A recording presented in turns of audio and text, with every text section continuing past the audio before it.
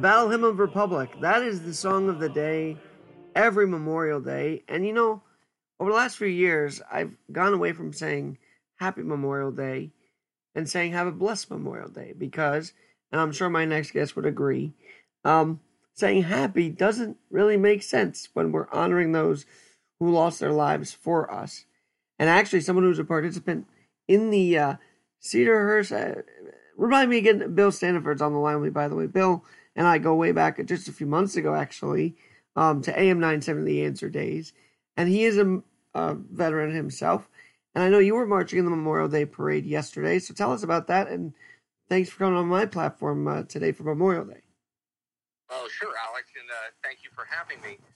Yes, yesterday I participated in the Memorial Day Parade in Lawrence and Cedarhurst in the 5 towns of Long Island. And I was joined by my neighbor, who was also a veteran. And it was a great time. It's great to get out there and celebrate our fallen heroes, right? So this is not a day of celebration for myself, and I was honored to be asked to participate in the parade. But this is a day to commemorate those that have fallen in service to our nation.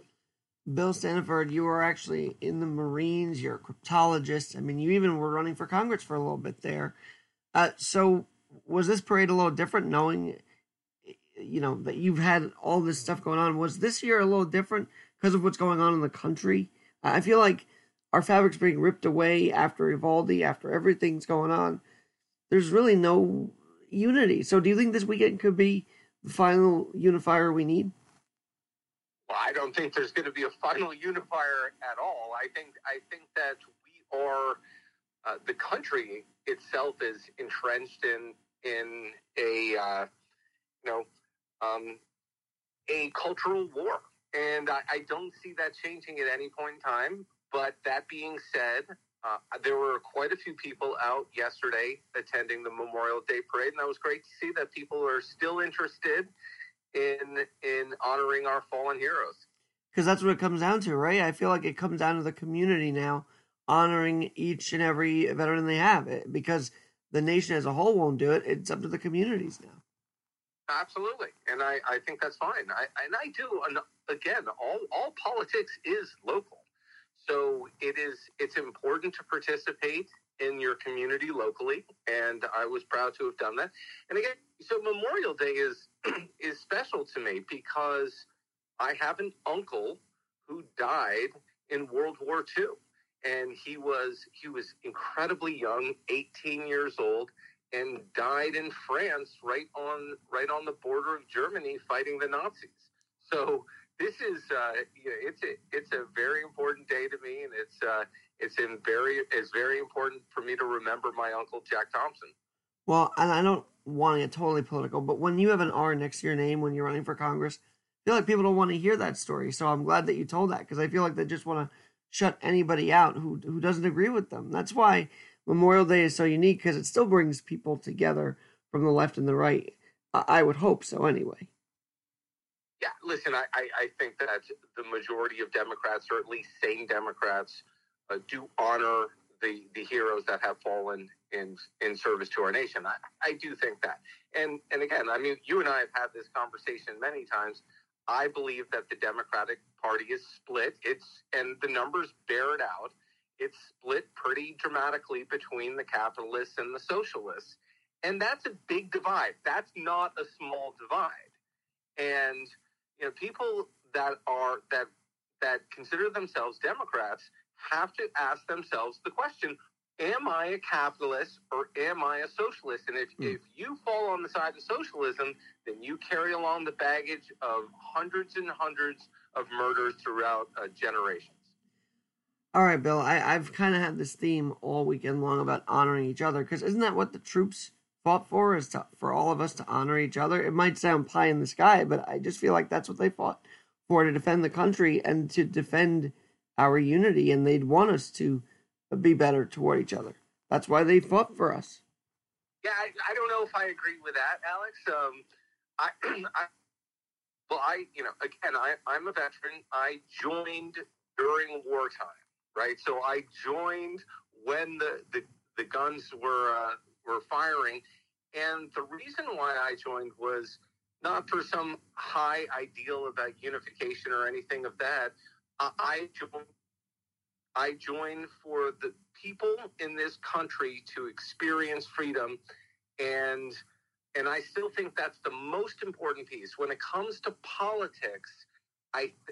That's why I'm such a strong advocate for states' rights and state control.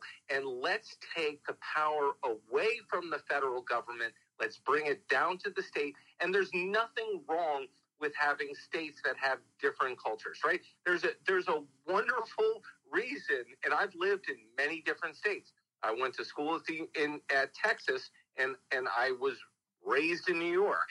And these two states couldn't be more different, and that's great. That is actually wonderful for the fabric of the country, in my estimation. You know, those who listen to you on AM 970 The Answer still might listen to this podcast, so tell us what you've been up to since April, actually. Well, so I pivoted, obviously, right back into the private sector, and I am working on some very exciting projects in real estate technology. And I'm not ready to come out and announce exactly what I'm working on, but I do consider it has the potential to be revolutionary in the real estate industry, and focused again on data, which is my area of expertise. And it's an area that I think that there is almost unlimited potential for the future. So, I'm very excited about getting back and working, doing things that are meaningful. But I certainly haven't closed the door on politics. I am focused now on trying to generate as much capital as possible. And I will be looking to run again sometime in the future. All right, Bill, you mentioned real estate just a minute ago, and I've had this theme also that, the homeless crisis for veterans. What do you have any thoughts on that? Because is the media right on the money that it's bad? Is there hope for veterans that are homeless right now? Like, what are you seeing on the ground? Well, homelessness is a big problem, and I would say that the number one problem or number one cause of homelessness, if you will, is substance abuse. And so I think that any type of strategy that is looking to take on, first of all, we can't accept people living on the street. That seems like we're not a sane society if we accept that it's tolerable for people to live on the street. So I do think that one of the big problems in our country in general is that we have become too tolerant. Mm-hmm. And that sounds interesting, but it's something I truly believe. I think that we've become a bit too tolerant, and we have to understand that some people are not looking out for the best interests of themselves or others, and we have to get them off the street. So, again, anyone that's interested in participating to try to come up with solutions for homelessness really needs to look into my favorite organization, which is the Doe Fund, and it's active here in New York City. And again, what makes the Doe Fund really different is that if you're homeless and you want to stay in the Doe Fund, you have to be clean and sober to stay there, which I think is the critical element for you to get back on your feet. All right, and I've heard a lot about the Doe Fund, and it's good work for sure. You're also an entrepreneur. You're a veteran and entrepreneur, and another thing the media doesn't talk about is that veterans are, when they come back, they find a way to make a life for themselves and do start businesses. I mean, I'm sure you work with other veterans as well. Are you seeing a rise in entrepreneurship in the veteran community? Not really. It's quite difficult for servicemen to transition back into the private sector, and that is certainly something that I'm interested in helping with. I actually believe that my insights can really help bring veterans back into the private sector and get them gainful employment and make them feel useful and helpful. And I understand, obviously, very intimately what the skill sets they are bringing to the workplace, and I'm looking forward to working on that project on into the future as well. And please keep us posted on that, because I always, I feel like society as a whole doesn't mention the vets after Memorial Day, July the 4th, or Veterans Day, but it really is a continuing conversation beyond these 3 big days, isn't it? Oh, sure. Listen, and a lot of it is actual work, right? So, I call on all companies to make it a point that if you don't have at least one veteran in your organization, get one. Right? I mean, it's not that hard. I'm certainly going to be trying to hire more than one when I work on my project going forward. I'm going to try to make it a point to hire as many as I can. But I think any organization, it is beneficial for them to find at least one spot for one veteran somewhere. And there's the people that serve this country are total less than 1% of the population. So it's very important that you understand who the vets are, you understand what skill sets they bring, because they certainly do bring skill sets to almost every industry. And it's important that employers, make it a point to hire at least one vet in their organization. And that would improve the mental health if these veterans started working, wouldn't it? Well, I think that might be an issue. Most vets are fine, right? Most vets don't have any mental health issues. And, it's only a very small minority of vets that do have mental health issues. And, there are certainly resources available for them to get help for their health-related issues. But for the most part, all vets are just hardworking, diligent individuals that don't have this concrete private work experience. And it's something that I think all employers should just become a bit more knowledgeable. I've never asked you this because I don't know, but did you ever lose anyone in your company when you were in the military? Did you see loss on the battlefield? I didn't. And but then again, I personally served in intelligence, so I was not on the front lines in any way, shape, or form. And also, I did say just now that I joined during wartime, which is accurate. By the time I got out of boot camp, the war was over. So, that was the first Gulf War, which was quite short. But, to answer your question directly, I didn't have any, close friends that died in combat. Well, then, I think that makes up someone as well when they come back. Seeing someone die in the battlefield is horrifying, and I don't know, we don't talk enough about that at times. But, you did have some trauma in your military and in your world, and I don't know if you want to bring it on this podcast, but the idea that you were spied on. And I know that the Russia-Ukraine war really triggered that for you over the last few months. Well, that's somewhat of an understatement, actually. So I was tracked by the Russian government for approximately 18 years with 3 unique individuals, and spanning the entire time that the time that I was in the military, to the time that I was going to college at the University of Texas, to the time that I was in the private sector and serving as the CEO of Property Shark in New York City.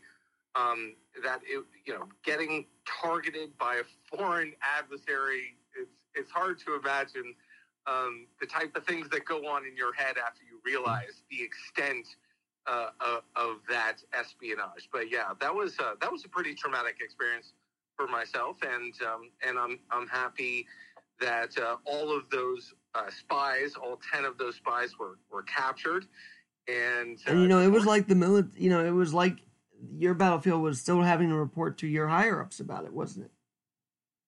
Well, I did work with the FBI to ensure the arrest of these spies, and ultimately it's pretty terrifying to know that a foreign adversary has been following you for an 18-year period of time. That's pretty terrifying. But once they were arrested, I felt pretty good about the entire situation, and I'm certainly glad that we were able to arrest them.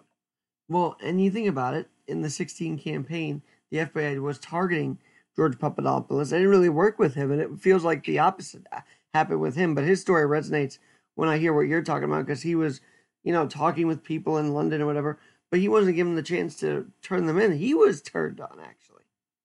No, and the whole Russian spy scandal does make me quite angry because to me, it's very obvious what happened, and the first thing I'll say is that the Russian spy apparatus isn't that professional. These people are very much human, fallible, and for them to take on a mission of this magnitude is somewhat beyond their skill set. Is what I would say. And look at that. That's translating on the battlefield, too, because Russia's losing, military members left and right in Ukraine, it sounds like. Sure. I mean, that's absolutely the case. But let's get real.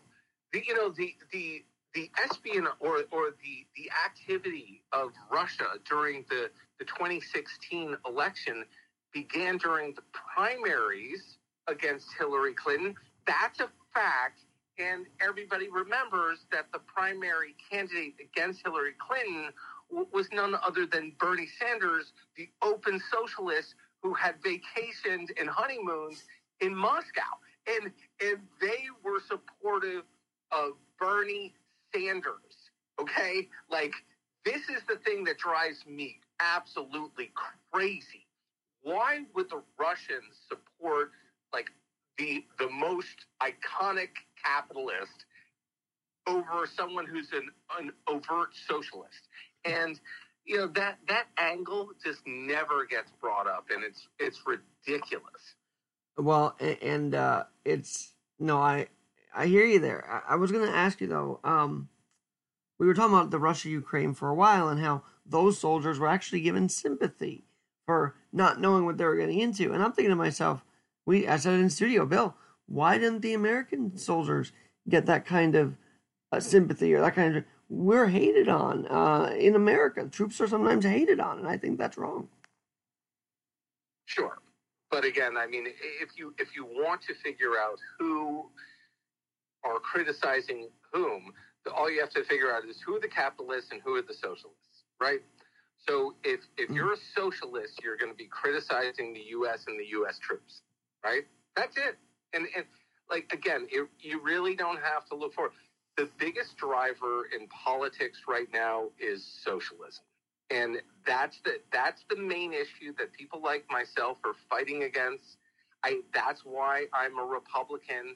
This is why I'm standing up the Democrat Party, because they're aiding and abetting socialism. Period. Bill, I'm going to attach our conversation from AM 97 The Answer because I feel like we're having the same kind of rapport now. It's awesome. And that was a whole hour-long conversation, which you can hear in the comment section of this podcast or description of this podcast. But I also know you're into crypto, and I feel like it is going toward crypto good for not only us, but for military members. I mean, what you're working on with the crypto world could impact all of us, veterans or not. Absolutely. And I mean, first of all, the crypto space has really targeted the financial industry. Well, there's a couple of different industries that the crypto space, and let's get accurate. The blockchain space, right? Okay, so yes. Blockchain technology is the technology that I'm interested in, and all cryptocurrency works with blockchain technology. But not all blockchain technology is cryptocurrency. Okay, so we get that clear.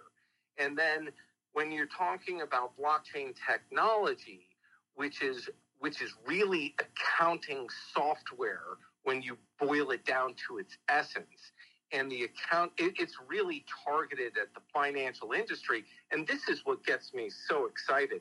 And I have to say that everybody, anybody that's listening to this, you have to start getting educated on blockchain technology and what it can actually do and how you can participate. Because right now, I'm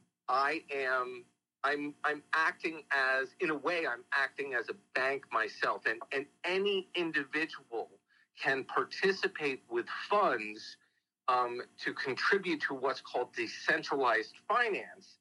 And eventually we're talking about the disintermediation of the banks. And when we talk about the banking industry, you can understand why this is so necessary, Because for whatever reason, right, the banking industry is the most regulated industry in the country, right? That almost goes without exception. And for whatever reason, it has been determined that we as individuals that interface with the banking industry, we get to earn 0% on our savings accounts. And that is a travesty. That actually changes behavior. That causes more riskiness in society, which is not good for the society long term. Cryptocurrency, blockchain technology enables me right now to earn 6.9% on my savings account. Okay, wow. So people that are not utilizing it are getting 0%, and I am getting 6.9%. And but what about those you see like, oh, Bitcoin dropped today or something? Is this beyond Bitcoin? Of course. I mean, when I don't own any Bitcoin. Okay.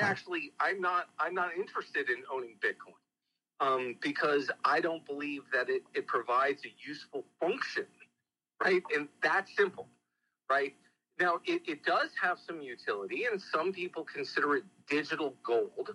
And I would say that that's an accurate description because if you think of a gold, it's a rock, right, that sits there inanimate, and it doesn't provide much utility.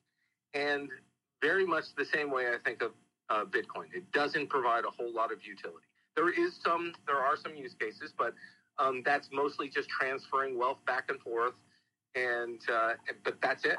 It's not an interesting technology to me. I'm much more interested in Ethereum. I know, yeah, that's the big one. Talking with Bill Staniford here for just a few more minutes. I'm worried that the government wants to get its hands on the crypto community and make it centralized, currency. And isn't there a danger we run if they do get their hands on all of this? I think the government should use the technology. I'm a big proponent of all governments. I mean, especially our government, but all governments should be using this technology. It's a great technology. And the main reason that we should put the U.S. dollar as a crypto, right? We should digitize the U.S. dollar is so that we, American citizens, can hold our government accountable for its spending. I mean, that's one of the beauties of a cryptocurrency is that it's incredibly transparent. And it's literally accounting software that tells you. So if you wanted to find out how much the government spent on toilet paper in Anchorage, Alaska, you could do that in 2 seconds. So you're saying we could print a bank statement out whenever they raise the debt ceiling, is what you're telling me, basically. Well, actually, there's a bunch of arguments. I mean, one of the biggest problems with our monetary system right now is that it's pretty much unaccountable by unelected officials that can determine how much they're going to increase the monetary flow, right? I mean, that's a huge issue. That is actually what's causing inflation, and I don't think that should be legal. I don't think our government should just be allowed to inflate our currency. That's our money. Yep, and by the way, I know that inflation's hitting everybody's pocket, and gas is up again this Memorial Day, and the answer seems to be, we'll give you more relief. We're not going to fix the issue. We're going to give you more relief, and that doesn't work either. Of course not. It's actually it is adding problems on top of problems, and this issue of inflation is incredibly simple. It is incredibly simple for anybody out there. I mean, all you have to do is increase the production of energy domestically. Right.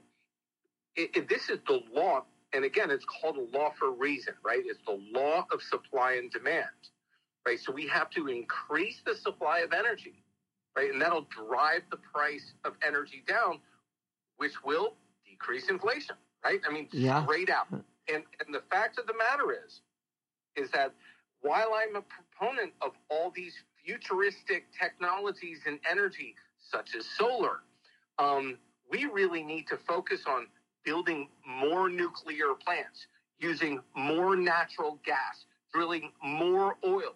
The all of the above strategy is what's necessary in order to get us out of this inflation cycle. And the Democrats are simply not going to do it. So as long as Democrats are in power, you can expect prices to continue to rise. Well, and that's a scary thing. I mean, they're allowing Russia to build a pipeline, but ours are canceled every damn minute, and it makes no sense. That is a great point right there, is that they know very well that China is building coal plants, Russia is building oil, and so they can say, see, these are bad people. But for anybody that's an environmentalist, this doesn't make any sense whatsoever. We're the cleanest energy producer on the planet, and we're the most efficient. We should be producing the world's energy. We are cleaner, we're more efficient, and it strengthens freedom across the planet. It is the number one issue of our day. Texas used to be the third in the world at one point, so there was that. Hey, I gotta ask you about CD, your congressional district that you ran in. Any updates there? Are the Republicans having any shot at taking a House there? House seat? Well, so I mean, it's fascinating what happened in CD4 when I was running, and again, the powers that be were more than happy to let me run against Kathleen Rice, who was or is the sitting Congresswoman of CD4. But when she decided that she was not going to run, that was really the end of my chances, and they were the powers that be were gonna put in a machine politician, which they have done. But the redistricting that the Democrats, gerrymandering that the Democrats took on, was deemed unconstitutional in the state of New York, and went to the courts, and the courts said that there needed to be a special master appointed to do the redistricting. The new maps just came out last week, and CD4, this district, went from a D+4, which is the registration of Democrats over Republicans, and D+4 is 52-48, something along those lines. It's now a D10. Okay. No. So, wow. And so this was.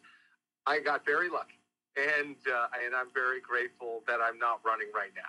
Well, I feel like you're a guy that follows your instincts, so that's why you bowed out when you did, and now you're working on other projects, which is great. My final question to you, as someone who did much of the Memorial Day Parade, someone who loves America, someone who's very much within this whole society and trying to fix it, move it forward for the better, would the fallen heroes be absolutely mortified at what's going on today? I'm going to go back to that one more time. I mean, they have to be rolling in their graves right now, seeing what's going on this in this country.